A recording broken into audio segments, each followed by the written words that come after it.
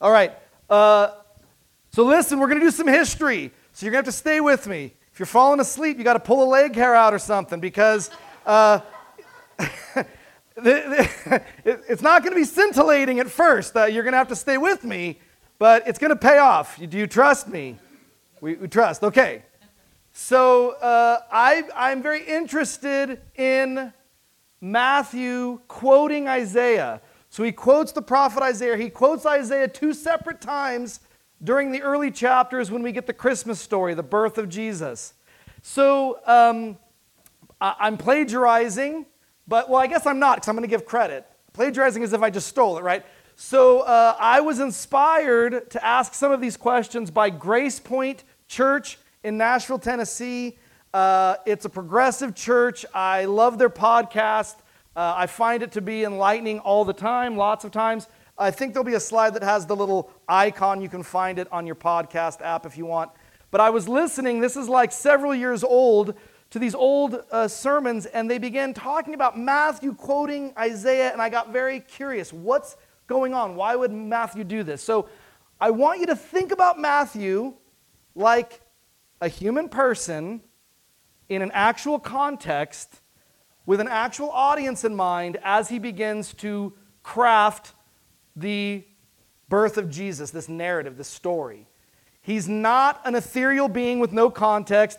Matthew is not God. Matthew is a human being, right?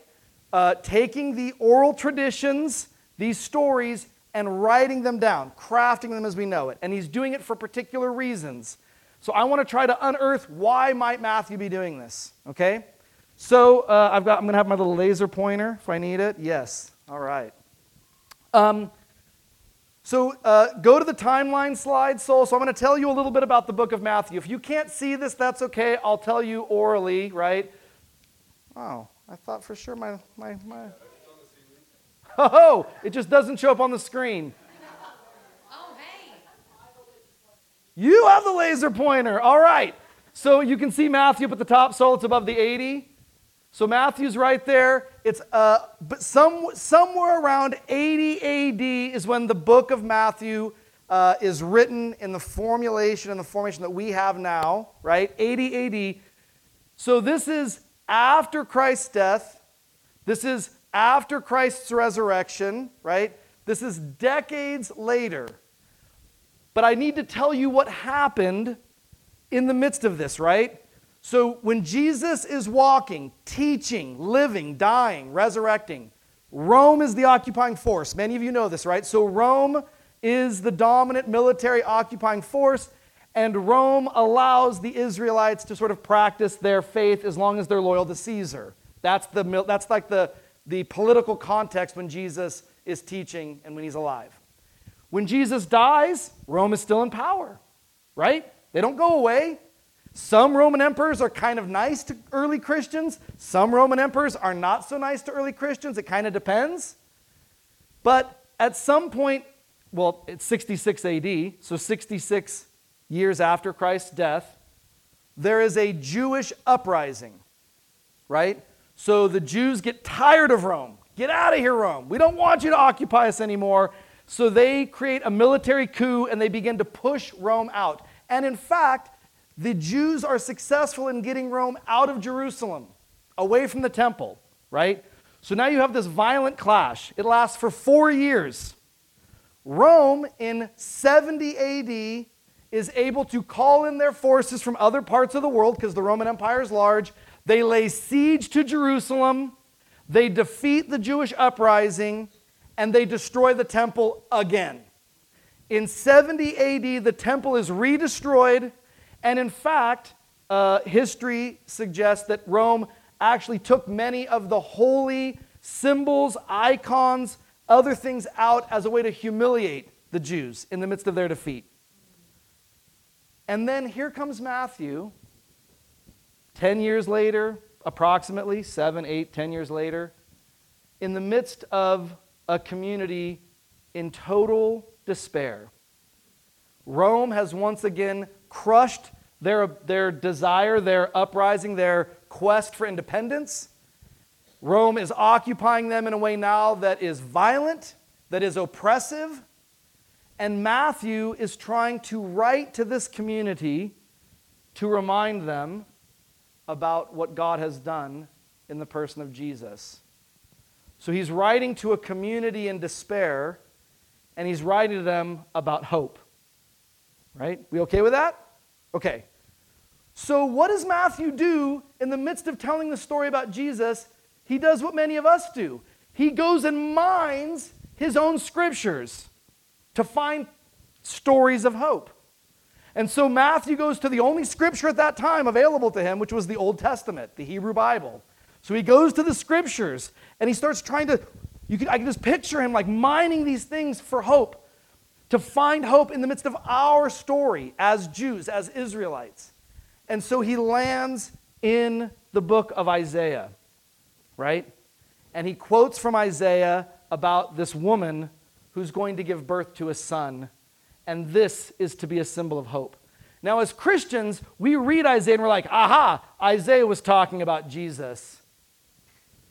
But Isaiah was written 800 years before Jesus was born, right? So we have a double context. We've got Isaiah.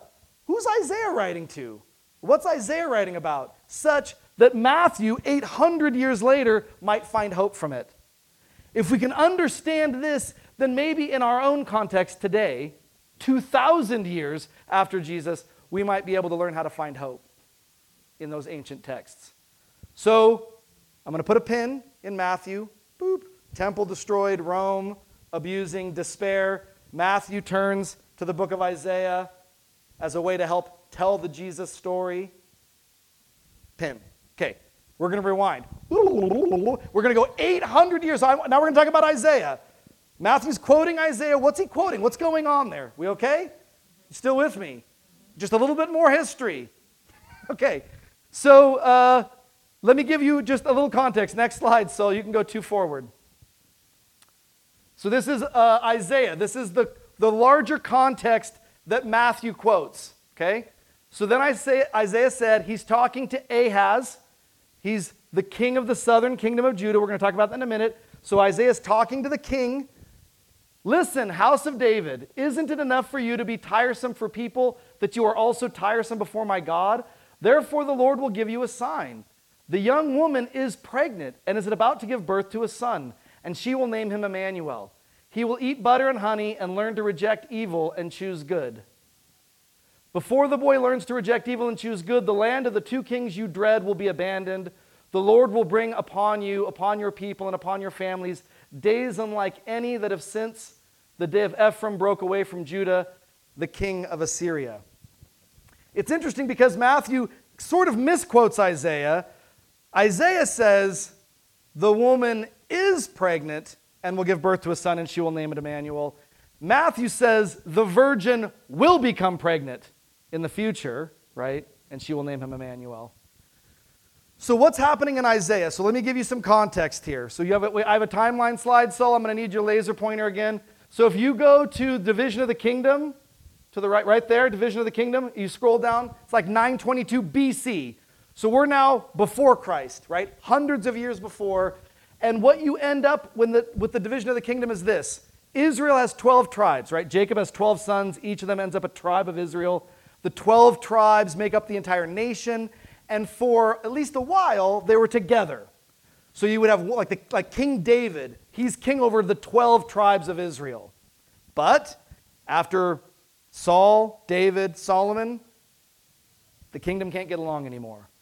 All of a sudden, it's not the united tribes of Israel, it's the divided tribes of Israel. So now, all of a sudden, for lots of reasons, if you're a Benjaminite, that became more important than being part of the nation of Israel. It would be like saying being part of Idaho is more important than being part of the United States, right? More pride in my tribe than in the nation of Israel. So there's tons of infighting.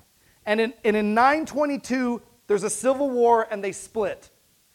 10 tribes of Israel go to the north. 2 tribes of Israel go to the south. So the next slide, Sol. So you can sort of see it color-coded. The blue is the northern kingdom, 10 tribes. The yellow is the southern kingdom, 2 tribes. In the south, you have Jerusalem, right? You have the line of the first monarchy, right? The line of David is in the south. The north has more land, more tribes, more people, more money, but they don't have Jerusalem. And now there's bitterness. In the Bible, this is documented in 1st and 2nd Kings. It's documented in 1st and 2nd Chronicles. This history, right? The 10 tribes to the north are referred to as Israel now. So when you hear the word Israel often in the Old Testament, it's only referring to the 10 tribes to the north. The 2 tribes to the south are referenced as Judah.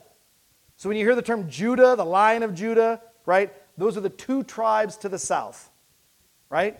So we've got this split. Go back to the division, Saul. So Isaiah is a prophet, and Isaiah is a prophet to the southern kingdom, okay? So he's talking to King Ahaz. Ahaz is the king of the southern kingdom. He's not the king of the north. And in fact, Ahaz finds himself in despair. And here's why. The northern kingdom, Israel, has partnered with Aram. So can you see to the right the Aramean tribes, Saul? To the far right? Nope. Go down to it's Aram, Aramean tribes. To the far right. That's okay. It's on the far right of the screen. So Israel, the northern kingdom, has partnered now with Aram, and they together want to attack Judah. They want to defeat Judah. They want to destroy Judah. In part because they want Judah's resources and they want their military, because they see the real threat, which is in the far north. The Assyrian Empire is coming. So the Assyrians are coming. The northern kingdom is close to Assyria. They're afraid. They partner with Aram. They're going to attack Judah, which means King Ahaz, only my little 2 tribes. I don't have the military power. There's no way I can fend them off. It's our own people that are going to come take us over. And he finds himself in total despair. There's no way that we can fight off Israel and Aram, right? And if we find a way to do that, how would we ever fight off Assyria? So Isaiah comes to Ahaz to try to give him hope in the midst of despair. And so Ahaz considers partnering with Assyria first.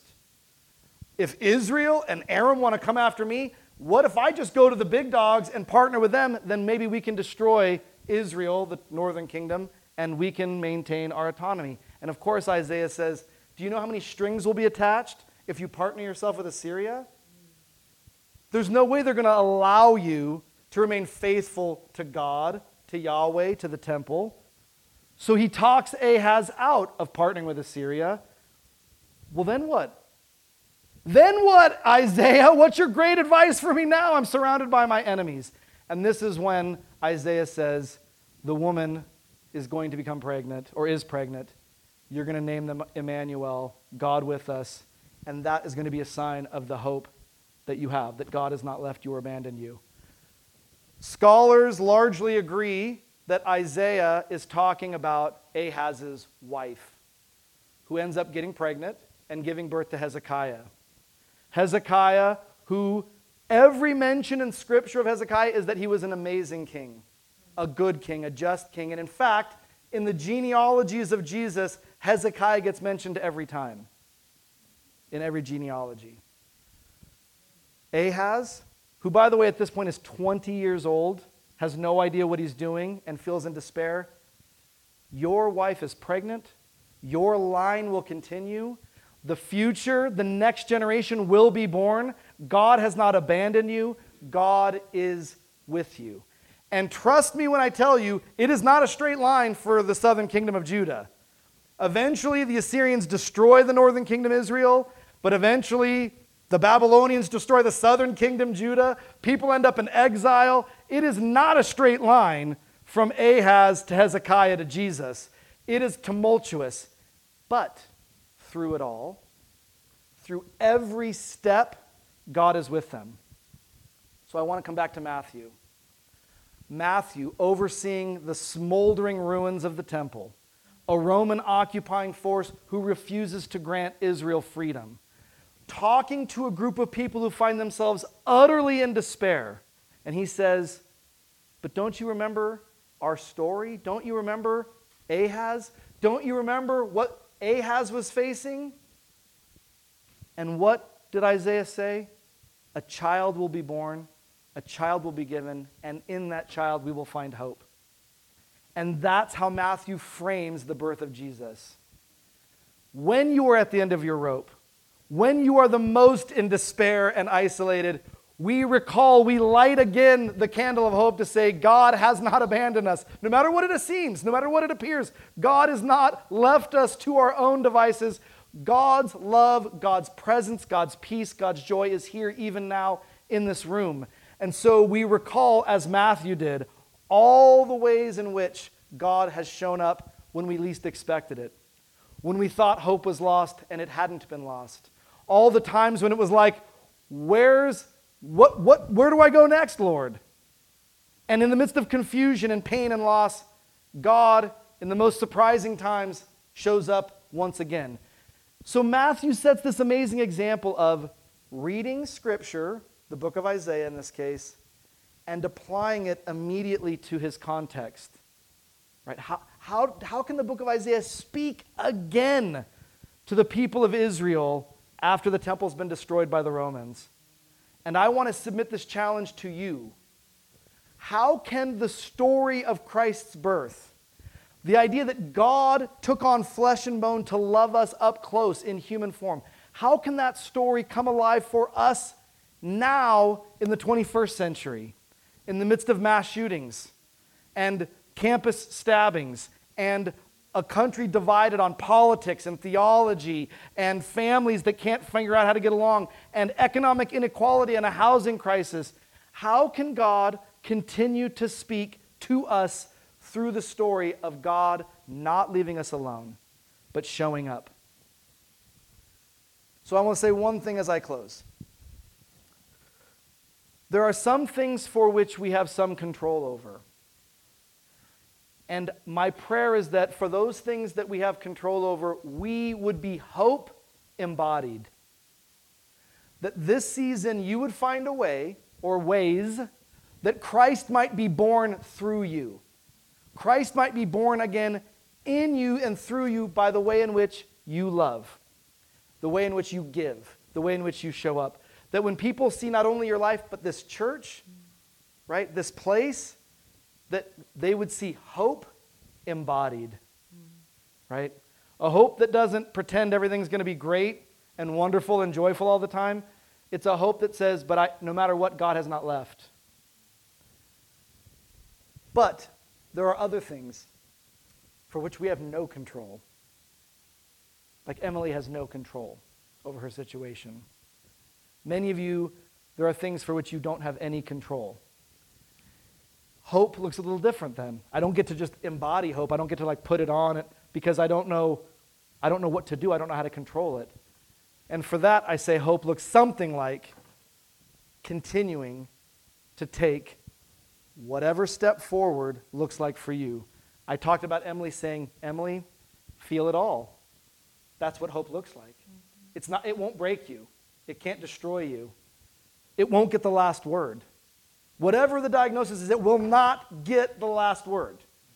God will get the last word. And hope will get the last word. And we're reminded that in the pages of Matthew's gospel, and we're reminded of that in the pages of Isaiah's prophecy. And I pray that we might make those live again in 2022. Amen? Amen. Let's pray. Lord, you are a God of hope. You are a God that breaks through the darkness. You are a God that just when we think we're at our wits' end, you show up in all kinds of creative ways. And my prayer, Lord, is that you would allow us to be some of those creative ways. That we would be hope embodied, that Christ would be born in us this Advent season. And for those who feel powerless to change the circumstance, Lord, give them the strength and the courage and the grace to turn to you and to take one more step forward. We're grateful for the hope that you give and continue to provide. Amen. Please stand and sing with me.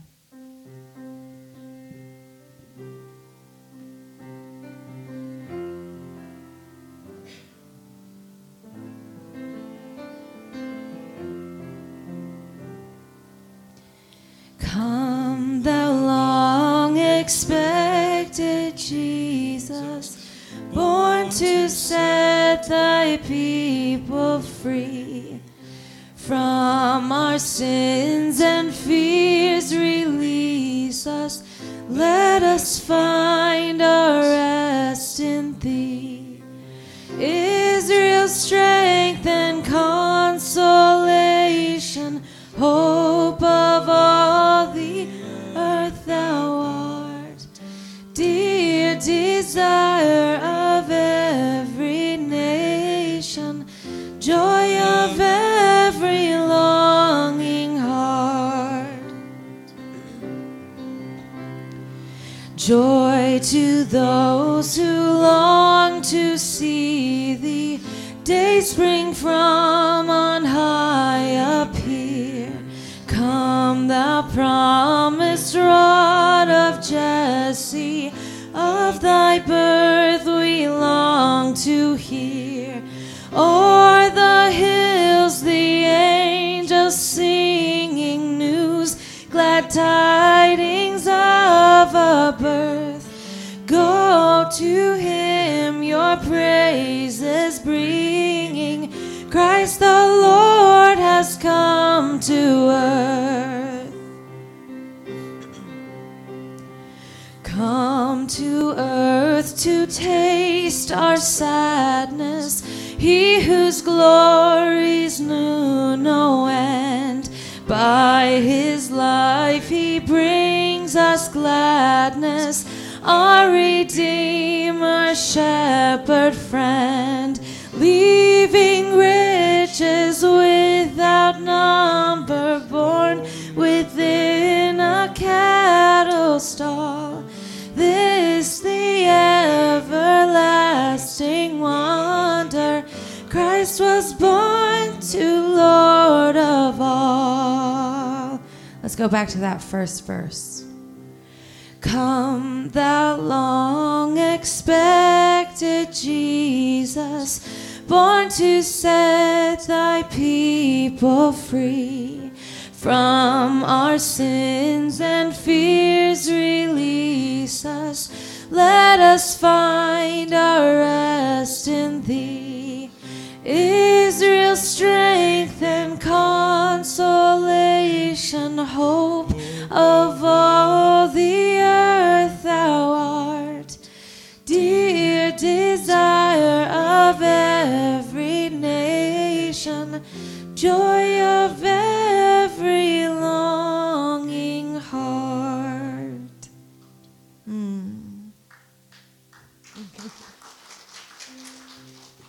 So listen, you're able to stay out, we're going to decorate. We're going to get out our boxes, put up our trees, and be great. We'll socialize and hang out. If you can't, that's so great. That's okay. Hear this benediction. Go to be hope in a world that feels hopeless, love in a world that can be sometimes filled with hatred, peace in a world that can be filled with violence, and joy in a world that desperately needs it. Amen.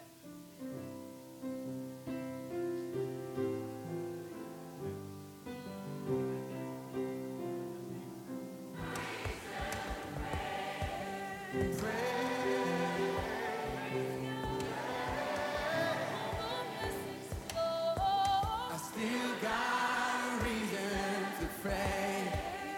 Praise.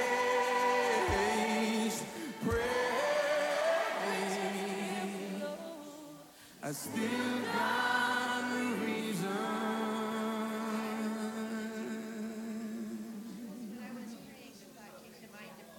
to pray.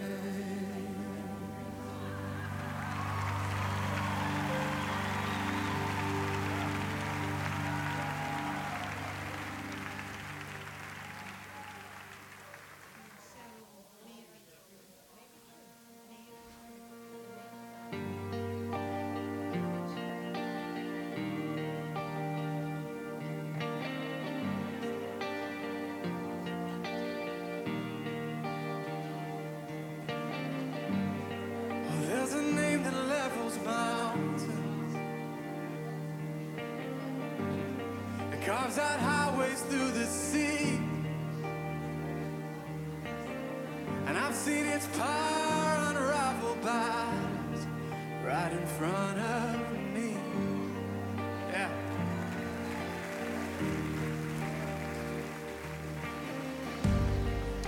there's a faith that stands defiant. It sends Goliath to his knees. And I've seen his praise unravel shackles right off my feet. Come on. 'Cause that's the power of your name. In just a mention makes a way. Giants fall and strongholds break, and there is healing. And that's the power that I claim. It's the same that rolled the grave. And there's no power like the mighty name of Jesus.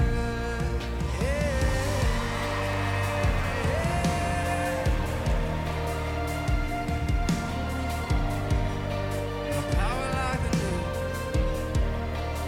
Come on, there's a hope. Oh, there's a hope that calls out courage. And in the furnace unafraid, the kind of daring expectation that every prayer I make is on an empty grave. And that's the power of your name. Just a mention makes a way. Giants fall and strongholds break, and there is healing. And that's the power that I claim. It's the same that rolled the grave, and there's no power like the mighty name of Jesus.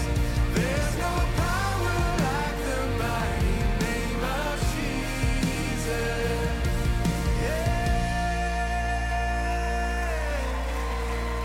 There's no power like the name.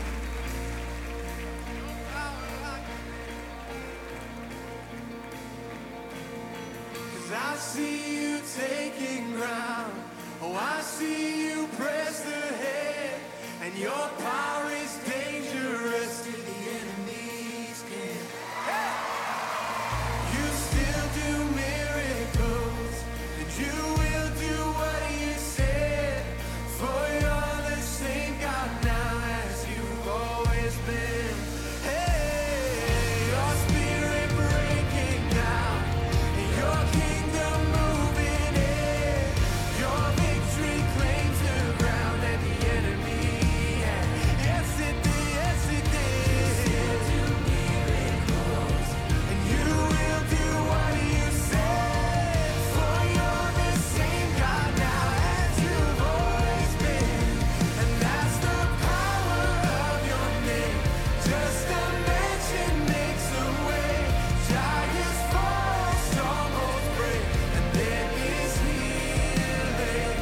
Oh, that's the power that I claim. It's the same that rolled the grave, and there's no power like the mighty name of Jesus. There's no power like the mighty name of Jesus. There's no power like the mighty name of Jesus.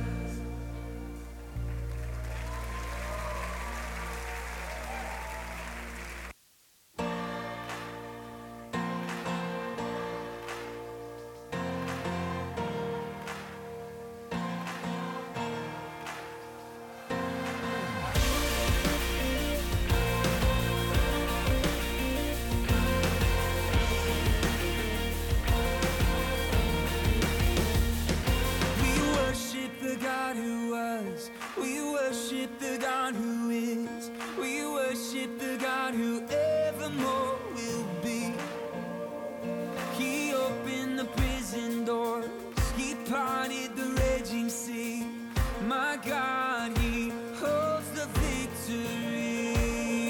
Yeah. There's joy in the house of the Lord. There's joy in the house of the Lord today. And we won't be quiet. We shout out your praise. There's joy in the house of the Lord. Our God is surely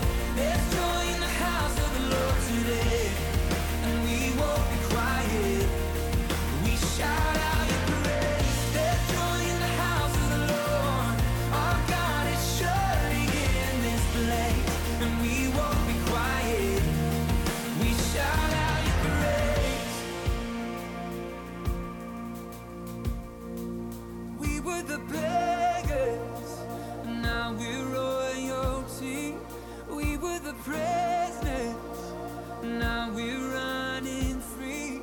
We are forgiven, accepted, redeemed by His grace.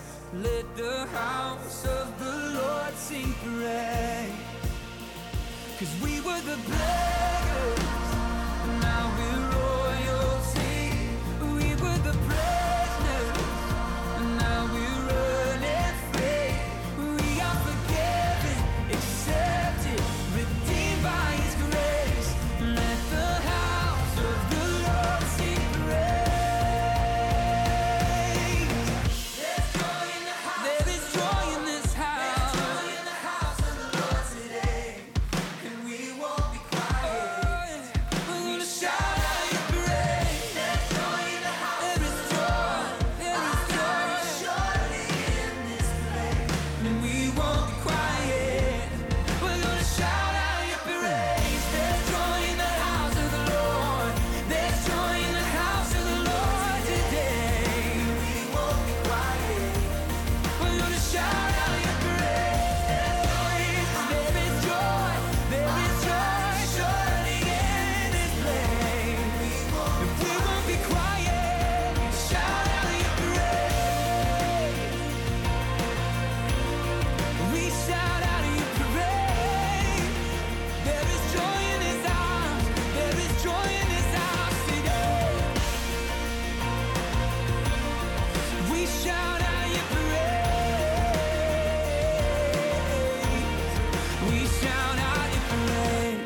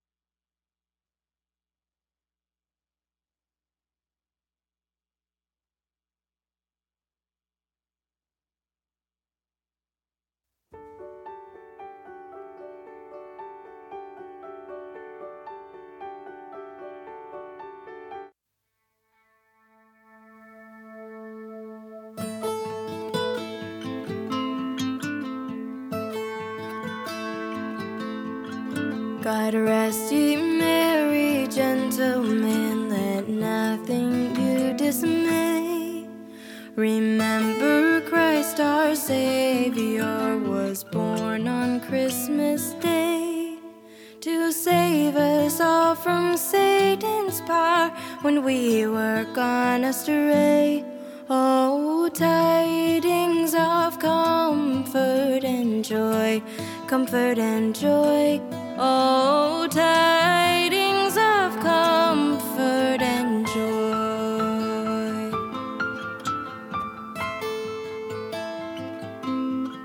In Bethlehem in Israel, this blessed babe was born and laid within a manger. Upon this blessed